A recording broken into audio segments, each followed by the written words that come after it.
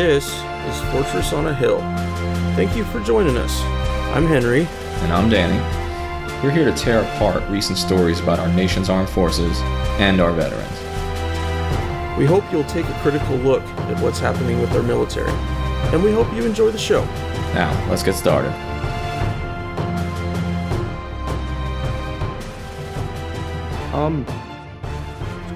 So I wanted to ask you a little bit about this is more of an out there question than some of the other ones, but I wanted to ask you about the disconnect that we have from war as it relates to your time in the service.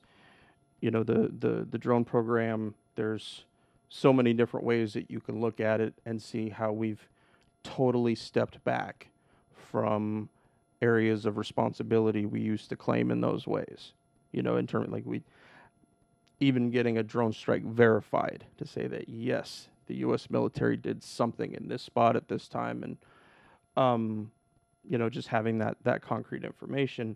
And again, of course, drones don't go home, get drunk, and tell their buddies.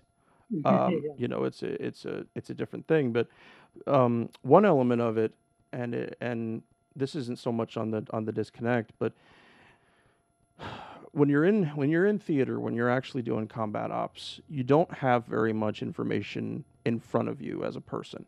You get, you know, your daily brief, whatever your leaders decide to give you, and you see the bad things that you see. But as far as what the rest of your unit's doing, what the rest of the AO is doing, you may not know so much. But in your circumstance, you guys are I was going to say blessed. It's certainly not blessed with a dearth of information about what's happening in theater, and probably much more specific and vivid information than I would have ever seen back there, because it wouldn't have there would have been no point for me to see it. It didn't affect my mission at all. And so I wonder about that in terms of your time going home. That was there days and even missions that you weren't involved in where you just heard too much? It was just within the skiff, within the community of guys you worked with?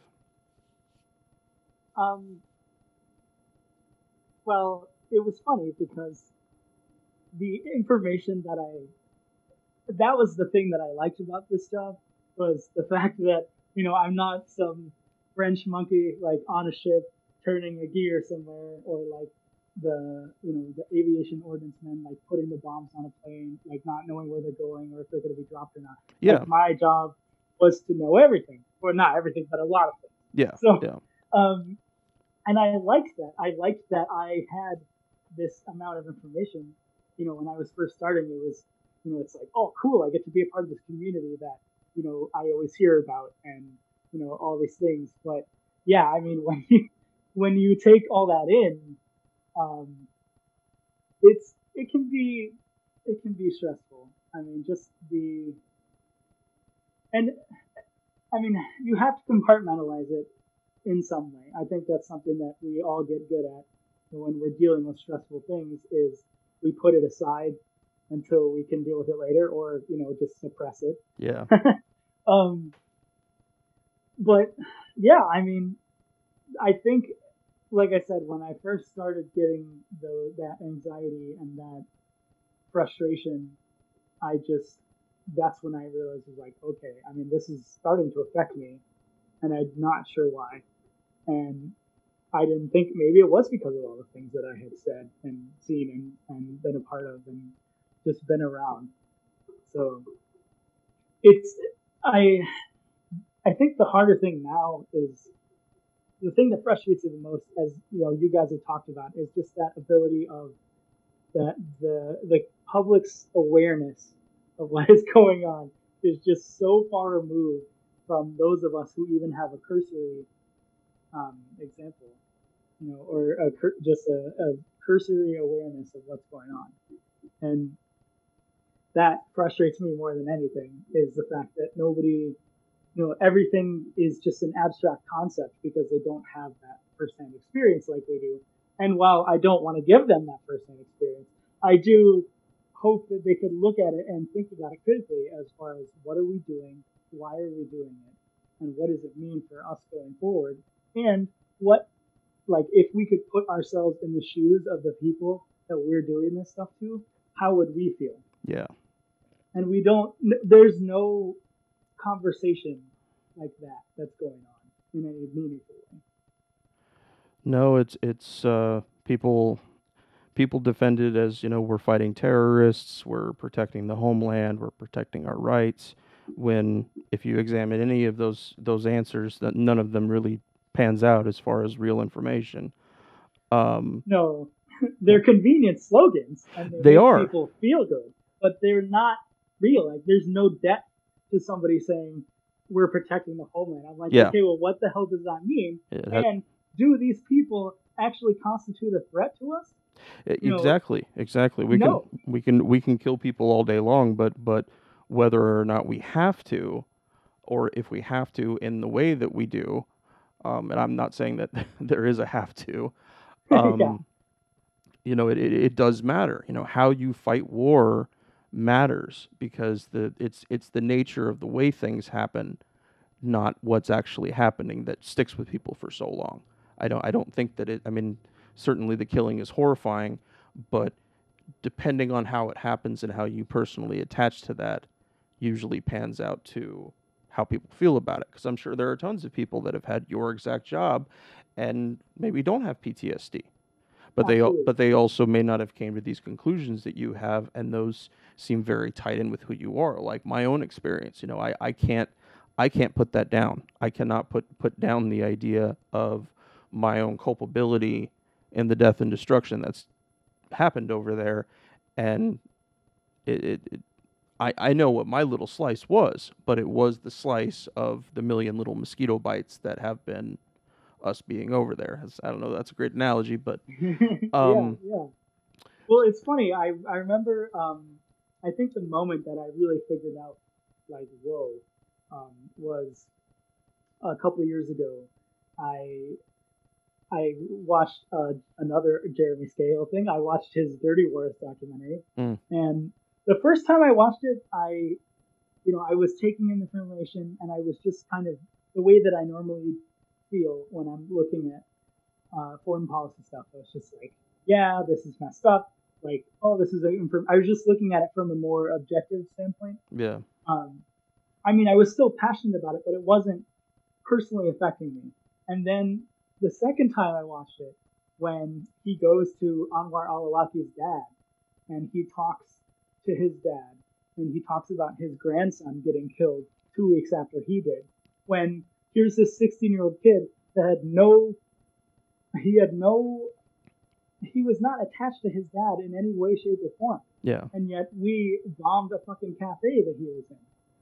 And he's, and I don't know what it was, but I just remember sitting there, and it just hit me. It was like, oh man, like, yeah, okay, I wasn't involved in that specific thing, but just that, like you said, that culpability of like all the things that I had been a part of, and this machine that I am adamantly opposed to, but I was a part of it. Yes. And I remember going to sleep that night, and my fiance, she was my girlfriend at the time, I was there, and I just broke down, and I just said, I helped kill people. And that was the first time it really hit me, like, shit. And I mean, that was a tough thing to get over.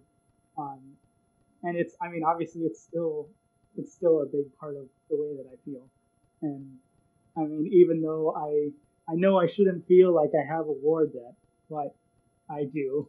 And I feel like anybody who feels the way that we do about these kind of things feels like we have to make up for the stuff that we were a part of. Yeah. And that's why I feel like that's why I kind of put myself too far into this job that I'm in currently, because I put too much of myself into it, and because I feel like I have to make up for it, which is not true. It's a false dichotomy, but at the same time, I feel like it helps me do my job better. Yeah. No, you feel it to be true more than you think that it's true. Yeah. But I think that's part of. I think that's part of it, analyzing your life. You know, I got out in 2008, and I did not start having PTSD symptoms until the end of 2011, beginning of 2012. And I think part of that was, you know, you there's a natural slowing down of your life as you leave the military, because very few other jobs or lifestyles move as quickly as the military forces you to move. And so there's that, you know, there's the churning down your own personal war machine, and you're having parties with family, and you're doing the things that you missed out on doing. And it's when life becomes more normal, I think, and you're allowed to really slow down, and you start to go back a little bit, because that slowness has allowed you to reflect. But if I think of guys that, like, I'm a former MP, other MPs getting out and immediately going into law enforcement, and that being such a similar experience. Did those fellas ever have a chance to let all that, as far as their lives, slow down, especially anything that involves dealing with people with violence, anything like that, and kind of see what happens? And I know older guys, sometimes it doesn't happen until they retire, that they work a full career, and then all of a sudden, what the fuck did I do? But yeah, I don't think that me personally, I don't feel like I have a war debt either, an actual one, but I definitely feel that I do. And, just the things that I went through. But I think it's just about being honest with yourself, being emotionally and intellectually honest about your life and about the things you go through. So. And I mean, I talk with my friends who are still in, or I mean, I have a couple of friends that just got out, so they're still very much in that, mode. Yeah. But who knows? I mean, who knows where they're going to be in a couple of years? And maybe I feel like everybody has that same thing of where it takes a little while to go through. Yeah. But I mean, I think about my friends, like some of my friends who, thought critically about what we were doing, and have gone deeper into it, shall I say? Like their jobs are now more ensconced in the community, and with more hands-on stuff, and that is really perplexing to me, because I think, wait a minute, like, this is how you thought then, and I from conversations, I feel like you still feel that way, yet you're putting yourself into it more. Yeah. And yeah. I know that I have the benefit of hindsight, because like I've been out for a while, and maybe they're still just, well, this is what I want to do. We make all kinds of rationalizations as to why we do stuff. Oh yeah. It's just really interesting to me that I have those friends, or even if they didn't stay in the military, they went to work for contracting companies, and now they're part of the even weirder bureaucracy of the community, which I think is even more messed up, because then you have to buy into the politics a lot more. Not buy into them, but you have to be a part of it more so than when you're in the military. And yeah, I don't know. I mean, I feel like when I was getting out, or when I was first thinking about getting out, and I was looking at the contract companies, because why not? I mean, I was like, hey, at the time I was like, I didn't really get that I wanted to stop doing it entirely. So I just was like, let me see what's out there, because like I said, I wanted to get a job that I could use in the civilian world if I wanted to. Yeah. So working at NSA, there's so many contracting companies, and they love hiring ex-military people, because you know what you're doing, you have a clearance, it's just easy, and they don't have to spend money on training you. Yep, foot right in the little. door. So, and I mean, so many kids, like within, or not just kids, people, like within, like a couple of weeks, it'd be like, oh, I see you in uniform, and then a month later, once you're done with leave, you're in like business casual, and it was just crazy. So, but like, I was thinking about it for a while, and my buddy who was in the Army, he got out.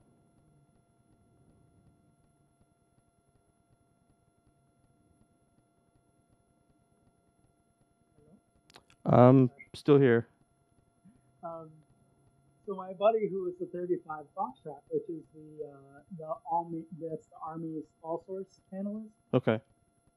They he it was weird. He got in 3 months before me, or 3 months after me, and somehow got out 6 months before me. I don't know how that happened, but he was getting out and he was going to go work for Lockheed, and he was like, "Hey, you should talk to this guy from Lockheed because they have this job where they just need people with TSSCIs, with the top secret sensitive compartmented information clearances."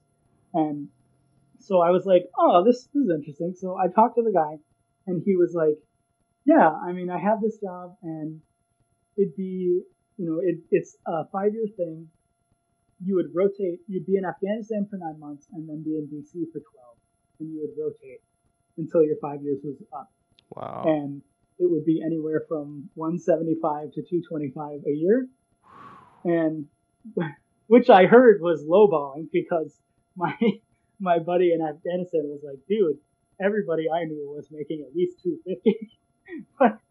but regardless, that's a shit ton of money. Yeah. And so I was like, okay, well, I mean, I could be a millionaire in 5 years, but I also like, if I feel this bad now, where am I going to be in 5 years from now?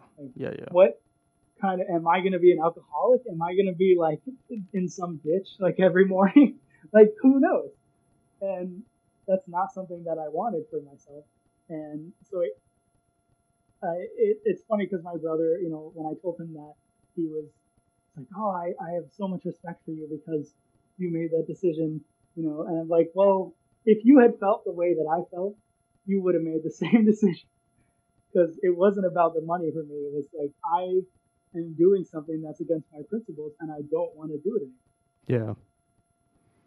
No, it's a point in your life where you say, never again, not at any price, not at in any circumstance. Um,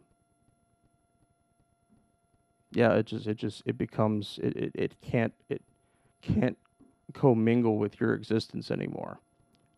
So, but it's really hard to impart that on people that don't have any kind of a similar experience. So, so was there any big changes between your move from the Navy to NSA? Was there any big, any cultural shifts, anything there that you observed? Well, I mean, I was still part of the Navy when I was working NSA missions, so that was the nice. Like, it was so easy, and honestly, at these facilities, most of the brunt analytic work goes to the military and to the contractors, Mm-hmm. and the agency people are more kind of in charge. Um, at least that's how it was in the shop that I was in. Okay. So, which, I mean, yeah, it's probably different at the headquarters because there's a lot more people, but I mean, most of the time it's the military and the contractors doing the real, like, technical work, because we have the expertise to do it, and it's probably cheaper for them to do that. Oh yeah, no, service members are expensive. So yeah, but it was interesting, like, being under, I worked with a bunch of Navy people, but I had NSA bosses in that mission, and it's the thing that I liked about it was that it was more long term.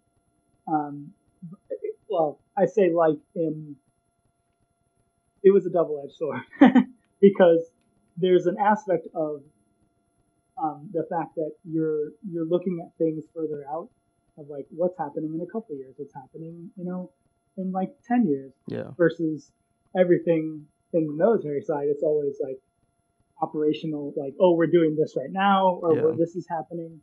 I mean, that's not fair to say, because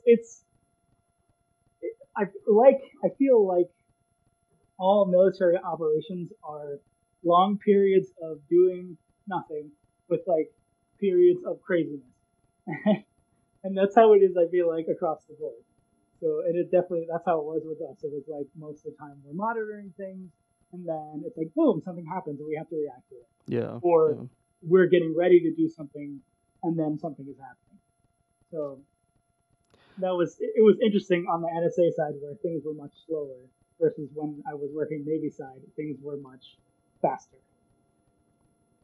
if that makes sense. Yeah. Um, so I wanted to ask you a little bit more about the job you have right now. Yeah, Um,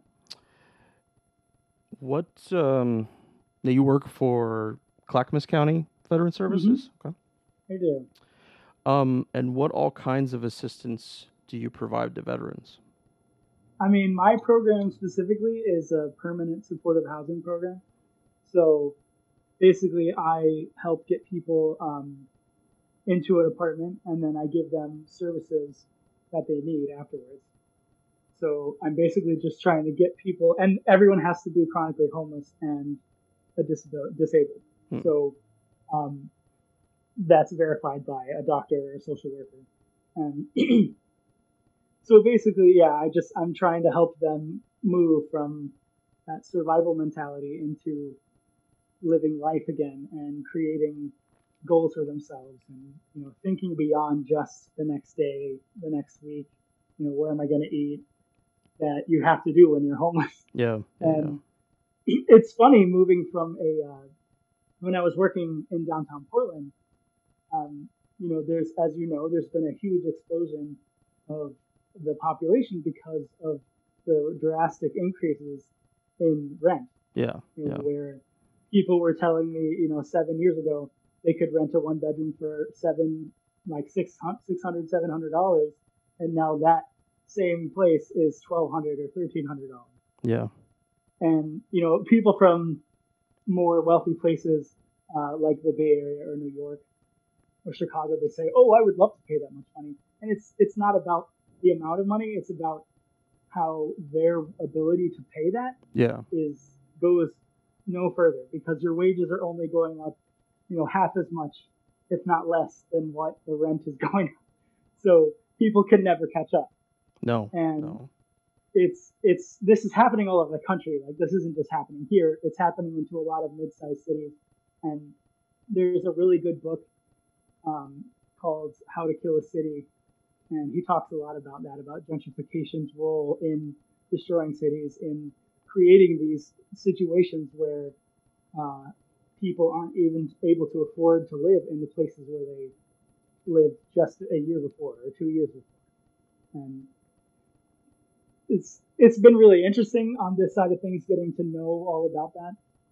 But I feel like with homeless people in general, there's always a lot of stuff that happens, and I feel like there's always some kind of trauma.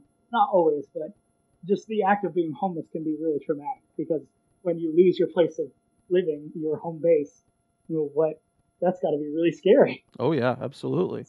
So, and then you have the folks who have been doing it for a long time, and you may have the folks that the veterans, especially, that were in Vietnam or in the first Gulf War, or in the 70s and 80s, and they they weren't able to take advantage of anything that came out, especially during the 80s, because there was a lot of people who weren't active duty, because there was a lot of people that just were guard and reserves. You can't get a lot of assistance if you're not activated. Like, for the VA, you have to have that 180 days of active duty time. Yeah. And for those of us who were in for 4 years, you just say, "Oh yeah, whatever, 180 days." But there is so many people who never made it out of boot camp, never made it out of A school or AIT, and or they got in trouble, or and it's just, there's so many different issues. And something that my JAG friend told me the other day, he's a Marine JAG, he told me that if you get one non-judicial punishment, which is Article 15, if you get one Article 15, your command can recommend you for a general or other than honor, which I didn't know, and I thought that was crazy. I'm like, you're saying because they popped on a UA or they made this mistake, like, you can get NJPs for missing a PT test. Yeah. And, Yeah. and then you're going to say you can deny that person the ability to have the GI Bill? Like, no, I don't think that's right. But regardless, it happens. And so you have all these different people's circumstances, and so then they can never take advantage of the VA, and then they spend their whole lives, trying to fix themselves by themselves, and they may spend 30 years doing something that maybe they wouldn't have done had they gotten the assistance that they needed. And so it's I'm grateful to be where I'm at, where I can help those folks, but it's also a really interesting example of what preventative measures we can take. Because I think about a lot what's going to happen with our generation of folks. Like, yeah, I mean, you have people from Vietnam, and while that was a crazy time, they were there for like a year, or maybe a little. Most people were there for about a year, right? So, but what about our generation? Like, when we get into our 50s and 60s, Yeah. you have these people who went on 6, 7, 8, 9 deployments, and were basically at war for 20 years. It's probably going to be longer than that. But, when our generation gets to that age, like, what kind of stuff are we going to be facing? Yeah. Like, what is the country going to be facing as far as veterans benefits? And, like, I don't think we're thinking about that in the current world. No, Danny has Danny has a great quote from a little piece he did on DannyWar.com, saying that the best way to honor veterans is to create fewer of us. Yeah. And I don't think that burden, that idea of the damage done to all these thousands of Americans that served is a weight that military leadership carries, or even up to people like Trump. I don't Barack Obama, George W. Bush, I don't think any of them, that they in understanding how much damage they caused by sending troops into combat. But and again, I don't know that that's specifically their job, but I agree with Danny about it, that that the best way to honor veterans is to create fewer of us. But when the missions become so nebulous, when the like you were talking about Alaki's grandson, where was the tactical good in that? Where was the reason that it happened, that it gave us a leg up in another way? Not just, like you mentioned earlier, not just the next terrorist, not just the next mission, but why was the mission before important in the first place? And they can't explain that to us. Because if they tried to, their entire argument would fall apart. Yes, exactly. And exactly. That's what blows my mind, is that these guys are just kind of I'm not going to sit there and try to assume, but I feel like from the actions that we've taken and this circle that we've made, just going around and around with the same higher ups saying the same thing and expecting different results, they continue to they don't want to ask those hard questions because they would have to then answer for them. Yes.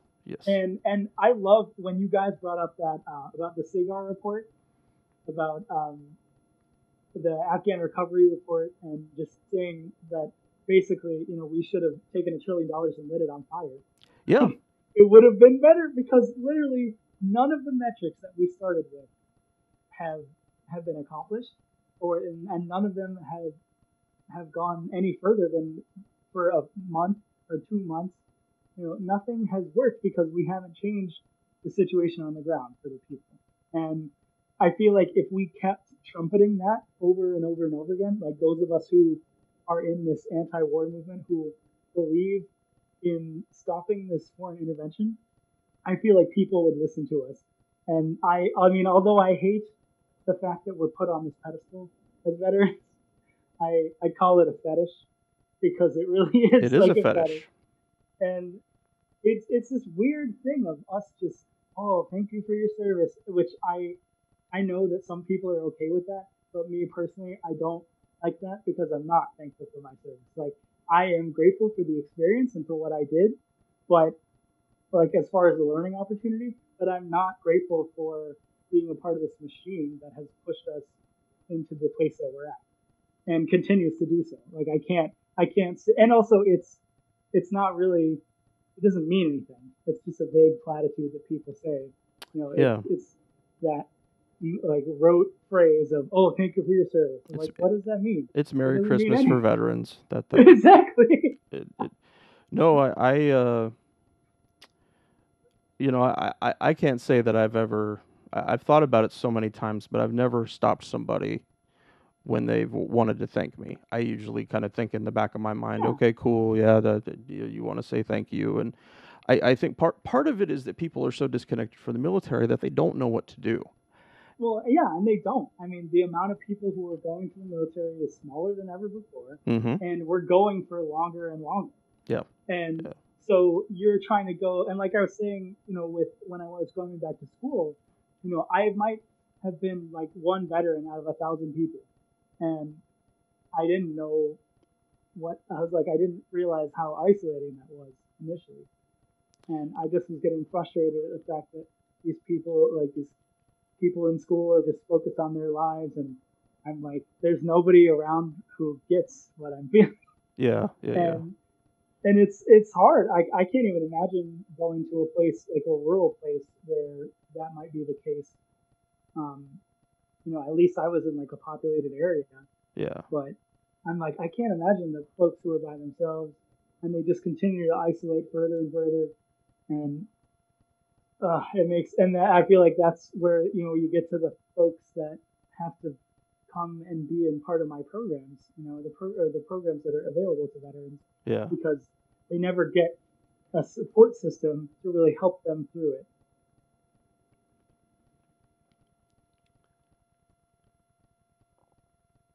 Hold on, I'm having a brain fart here for a second. And I think the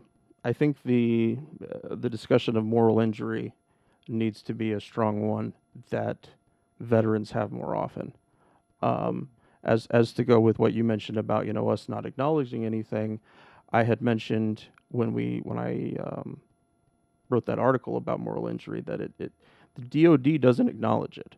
They don't say that it exists in any way, shape, or form. But the VA does. And that's really weird to go on the VA site and to see how much stuff they do with it. And so I hope that there's some point where those two things can come together. But the real area that I'd like to help in, the area that I think is going to be most helpful, is with kids. I know that I'm just in the initial stages of thinking about it, but I would like to be able to go to some of our local high schools and talk to them about my service. And if nothing else, to give them a comparison, just to throw out something different that the recruiter, may not give, or the people they meet who have served may not give. And that, in that kind of situation, service isn't a platitude anymore. It's real. There's a person and they're telling you a story. And I think that it's going to be so powerful because kids are so adaptable at change. Once they get into their late 20s or 30s, we're on the course that our life usually takes us. Very little. It doesn't usually deviate too much. But in the early years, when we're still trying to figure out what we want to do, it really can take different directions. And I see people arguing online about, that they got into a fight with somebody because they were talking somebody out of joining the military. And people join the military for their own reasons. I was, since the age of 12 up until when I enlisted, I was damn going to become a soldier. That was my own choice that I had taken and based on my life experience. But yeah, I think that's going to be the biggest thing. And I also think that's going to be the biggest thing, not in simply dissuading people from joining as much, but in letting more people know about it, because the energy and enthusiasm that younger people can put into it really, really can drive things. But it has to be something that they can grab onto. They can't, the platitudes don't work anymore. They don't want your bullshit. They want something real. They want to hear real stories about real people and about how they're affecting real people in other parts of the world that we don't account for. The recruiter doesn't show you pictures of bombed out sites in Afghanistan and Yemen. You don't, you're not going to see that. So I think that could be an area that could be really helpful. But aside from that, the anti-war movement is it's hard to see it getting any steam. However, I always think it's interesting that you have the kids that go on HARP duty, or they have that they get to go home and like work with hometown recruiting. Yeah. And I always thought it was funny that they do it right after boot camp or right after A school, and I'm like, you don't know shit about the military yet. No, like, no. You just got in, but you're still like in that mode of like, fuck yeah, I made the right decision. Yes. Yes. And that's what they want. Whereas I feel like if they did it the opposite way, where they took those of us who were coming out after 4 years or 8 years or 12, and being like, tell me about your experience, I think we would see a very different experience. Yeah. We would hear a very different story. We wouldn't hear so much of that rah, oh man, this is a great decision, because you have the benefit of actually having experienced the thing that you're a part of. And I always thought that was so strange. I'm like, why is this kid who literally just finished boot camp coming here and telling me how awesome it is when he has no clue? Like, he doesn't know anything yet. No, it's the perfect point for many recruiters right there. That they know enough to gear people up a bit, to get them riled up about it. I know for my basic training class, it wasn't something that was available to everybody, but it was something that the guys who did better in basic training could earn. So, like you're sending the people that you think are the best, and therefore the most likely to say, "Oh, this was awesome! I really, really enjoyed it. We did this and this and this," versus other guys that made it through basic training, but they wouldn't quite sing with that kind of tune. I mean, I just wish that I feel like they're like you were saying earlier, and Tom said in the other one, that just there isn't this big anti-war movement. There isn't this big civilian upswell of people that are willing to say, like, this is messed up. I mean, there are passionate people out there, but there aren't very many of them. So no, and I feel like more of the emphasis is coming from us, like from the veterans who are a part of the movement. And I mean, maybe that's just my experience, but it's just not being talked about enough. And I feel like we're doing ourselves a huge disservice. And honestly, I feel like that's kind of what the machine wants. They want us to be complacent and be okay with us continuing to live our lives in blissful ignorance of the fact that we have deployed to 167 countries. Yes, no, that is absolutely their plan, and they want the information to seem daunting and without not being able to be understood by ordinary people. And they want to be able to say that when we look at the pictures of bodies of people or bombed out buildings, or heck, even the kids that are in cages down in Texas right now, they want to be able to say that we don't see the full picture, that we can't understand. And the reality is that it's a human picture. So if you can't take a military operation down to brass tacks and explain exactly how it was helpful and how it wasn't, I'm sorry, I don't want to listen to you.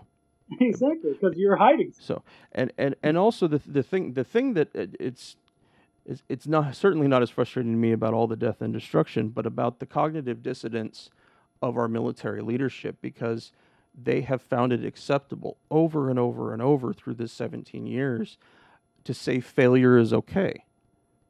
That failure in a mission is okay, but we're going to keep doing it like there's a chance that it's going to get better. Now, to me, if I was still if I was an NCO, I would have a real problem with that. I would have a real problem, especially taking my guys to another part of the world and asking them to do things that had already been tried there. Danny mentions this a lot. He was in Afghanistan in 2011, and it was a horrible, horrible time there. There were 100,000 troops there, and yet we did not change it. We did not fundamentally make anything about it other than, like you said earlier, take a huge fucking pile of money and set it on fire and kill a bunch of our people and a bunch of their people. I mean, but if anything else is just a shitty military pipe dream. And disproportionately so. I think we often equate, the media downplays the civilian deaths. Yes. In general, because they're not getting the right information. Yeah. But on top of that, we elevate our own above others, and I think every country does this. Yeah. Especially when you're at war, because it creates a support. It creates that, oh man, like, we honor his sacrifice and blah blah blah. But I feel like if people were able to see the Afghanis, the Yemenis, the Somalians, every place that we're doing stuff in, if we could see them as equal as an American life, and then we could realize, oh wait, like this one American guy died, and then we killed 250 people. Yeah. Like we wouldn't be able to fathom that, and everybody would be pissed off about that. But we dehumanize them, and we put them in a box, and we say they deserved it, and we say they were in proximity to terrorism or whatever. Yes, an unfortunate accident. Which is so funny to me because, I mean, just, man, I wish I could say this. It's just the things that we put in reports, and I'm sure you saw this, like, you see people and something happens, and someone gets wrong information, or they're just afraid, and they open up on a group of people, on a house, and they don't know who's in there, or they throw some grenades in there, or somebody asks for some air support in some specific area, and they don't know what's over there. They're just freaked out, or they think they heard something. Then afterwards, we go in there and we look at it and we say, oh, okay, this many people died. And so because we think that there was something coming from this area, okay, like we'll just say all these people are insurgents or whatever the term is, and and the worst thing is when you have the officers who are writing it up, and they're the ones saying, oh, I did this, and this. Yeah. I protected my buddies because I threw this grenade in this house, and they say, oh, it was a bunch of insurgents, when really it was a bunch of women and kids. Yeah. But nobody knows that because they got to write it up. Exactly. Yeah. There's a great piece. It's a little old right now by Adam Linehan at Task and Purpose that he's done a huge, deep investigation over the Haditha killings in Iraq in 2005. And what you're talking about seems to fit right into part of that narrative that the Marines got hit, and understandably so. Some of their, I want to say there was at least one guy that died right there, and another guy that died of wounds later, which is a horrifying thing to go through. But instead of falling back and regrouping and deciding what the best thing is, they went with their instincts at that time, and their instincts were, just as you said, to go and kill a bunch of innocent civilians. And so if you take that frame of reference and you multiply it hundreds of times over 17 years of doing this, or even if you want to take it back to Vietnam and World War II, is that how many people died in those times just as a adjacent to somebody else's horror. We're pass horrors onto each other just down the line. And Danny mentioned something. I was editing our newest episode today, and Danny mentioned about, we talk about 9/11, and it's certainly a horrifying thing that happened to our country, and a lot of people that didn't deserve to die died. But we have perpetrated multiple 9/11s on different parts of the world. 10-1 anymore. No, there is no statistical comparison whatsoever to how many people have died on each side, but because of our position in the world, we're able to keep doing it. And like you said, depending on who writes it up, and we're not just talking about, people at the scene now, we're talking about how journalists write it up, how, I know we've done some in-depth stuff on the Niger ambush, how CNN lied, as part of that whole thing, but because they're doing the accepted narrative, people don't question it, or at least people with enough viewers don't question it. I used to have respect for Rachel Maddow. I did, as a journalist. Yeah, me too. I have no respect for her anymore, because if that's what MSNBC is telling her to cover, I liked hearing her conclusions, but as far as the topics, if that's what NBC is telling her to cover, why does she fucking work there anymore? And you go through that and you see of all the different ways that the media manipulates things and tries to hide the sins of certain groups, and how veterans are treated, and service members, as terms of their missions, are two of those groups. And so the bullshit never stops. Like you said, if it starts in country and somebody writes up a report and then it makes its way to the commanders and the commanders deal with it a little differently, and then it makes it up to combatant command level and it's something else, and then it makes it to the SecDef's desks, and everybody gets their little 2 cents on it, and everybody gets to decide how much they want to be responsible for. But there's that separation in there between the operations part, the guys who pull the triggers, and the guys who order the triggers to be pulled, and nobody ever becomes responsible. It's like it's just this thing in the middle. Well, we didn't communicate right, and we dropped the bombs in the wrong spots, and now the people are dead. When the reality is that if we did not take warfare to every part of the world, the people wouldn't be dead either.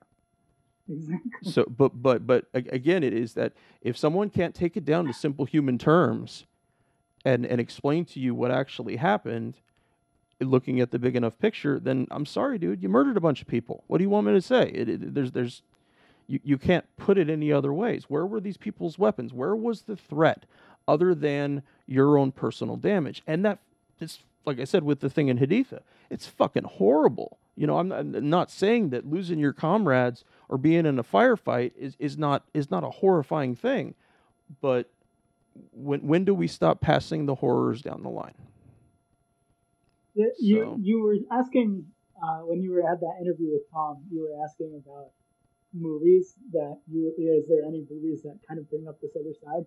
And actually, I thought the movie about the Battle of Haditha is called Battle for Haditha, and they did a really good job actually of showing both sides of it, because they show you the Marine side, but they also show you the insurgent side. Yeah. And the main insurgent is this, like many leaders of the insurgent groups, was the senior military guy from Iraq that when the debothification happened, he lost his job. Yep. And he's like, okay, what the hell do I do now? Yep. And he spent 20 years in the military. He was expecting to get a pension and feel good about himself. Mm-hmm. And then they give him $50 and say bye. Yeah. And he doesn't want to work with Al Qaeda because Al Qaeda is fucking crazy. But he also doesn't want America there. And he says in there, the Americans created the insurgency because of the debothification process. Yeah. And it's just like you don't see a lot of movies that bring that side up. Like all of our movies, not all of them, but most of them that are focused on Iraq and Afghanistan are all, oh man, look at how awesome we are, and just the normal military movie bullshit. But yeah. That's why I liked that, because it was like, let's bring up this other side and show you why the way things are the way they are, or at least a side of it that we don't listen to. Yes. No, it is really hard to find those, and I actually haven't seen that one. I'm gonna add it to my list now. But it for me, watching a military movie is a commitment, because if whatever happens in the movie brings up your own personal stuff, it can be a really hard thing to deal with. But you really don't know until you watch the movie. And of course, sometimes it's a point of conversation between veterans. What did you think about this movie? And but I will I'll add that one to my list. Yeah, I'm sure you heard Danny and I cuss about Black Hawk Down and little bit about Zero Dark 30. The one thing I liked about Zero Dark 30 was, so they show you the black site and they're showing you all the crazy stuff, and they're like, oh man, look at this enhanced interrogation techniques and crap. But what gets him to actually talk when they were sitting down and they had a meal? Yep. And I was like, that is what we need to focus on, because that works. Like talking to people and treating them like a human being. What a concept. And trying to enmesh ourselves some way in their culture, as opposed to expecting and demanding that they enmesh themselves to ours. Iraqis are they're generally very hospitable people. They when people are on the Hajj, on the long pilgrimage to Mecca, they they'll give people water, give people food, maybe even let them sleep in their home. And breaking bread with them is really a big thing. I remember I didn't get to participate in the meal. I was doing security outside. But I remember we went to I think it was the police chief of our town's home, and had dinner with them, and they brought it out, and it was chicken. It was delicious. I ate it right there when I was in the turret. But those are the things that help us create dialogue, and dialogue is the only way that we get forward. Death is its own form of communication, death and warfare. But if you're not actually communicating on a wavelength people understand, like within their own culture, nothing gets talked about. It's just death for death's sake. Right. Well, brother, I think you and I have done our good service here today, chatting about your service. I'm thank you so much for coming on and doing that with me. Just given how varied your experience has been, I'm certain we'll probably have you on again to speak about different stuff that you've been that you've gone through. Would you be down for that? Absolutely. I appreciate the offer. All right. Well, guys, thank you for listening today, and we'll see you next time.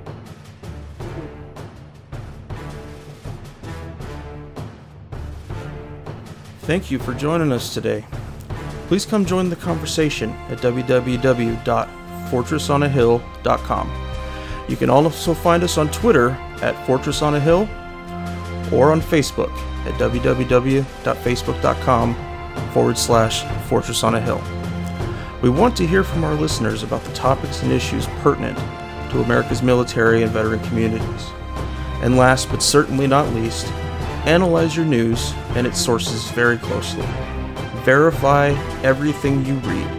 And remember that no one, no matter how powerful, are above criticism, especially those with the power to send others into harm's way. We'll see you next time.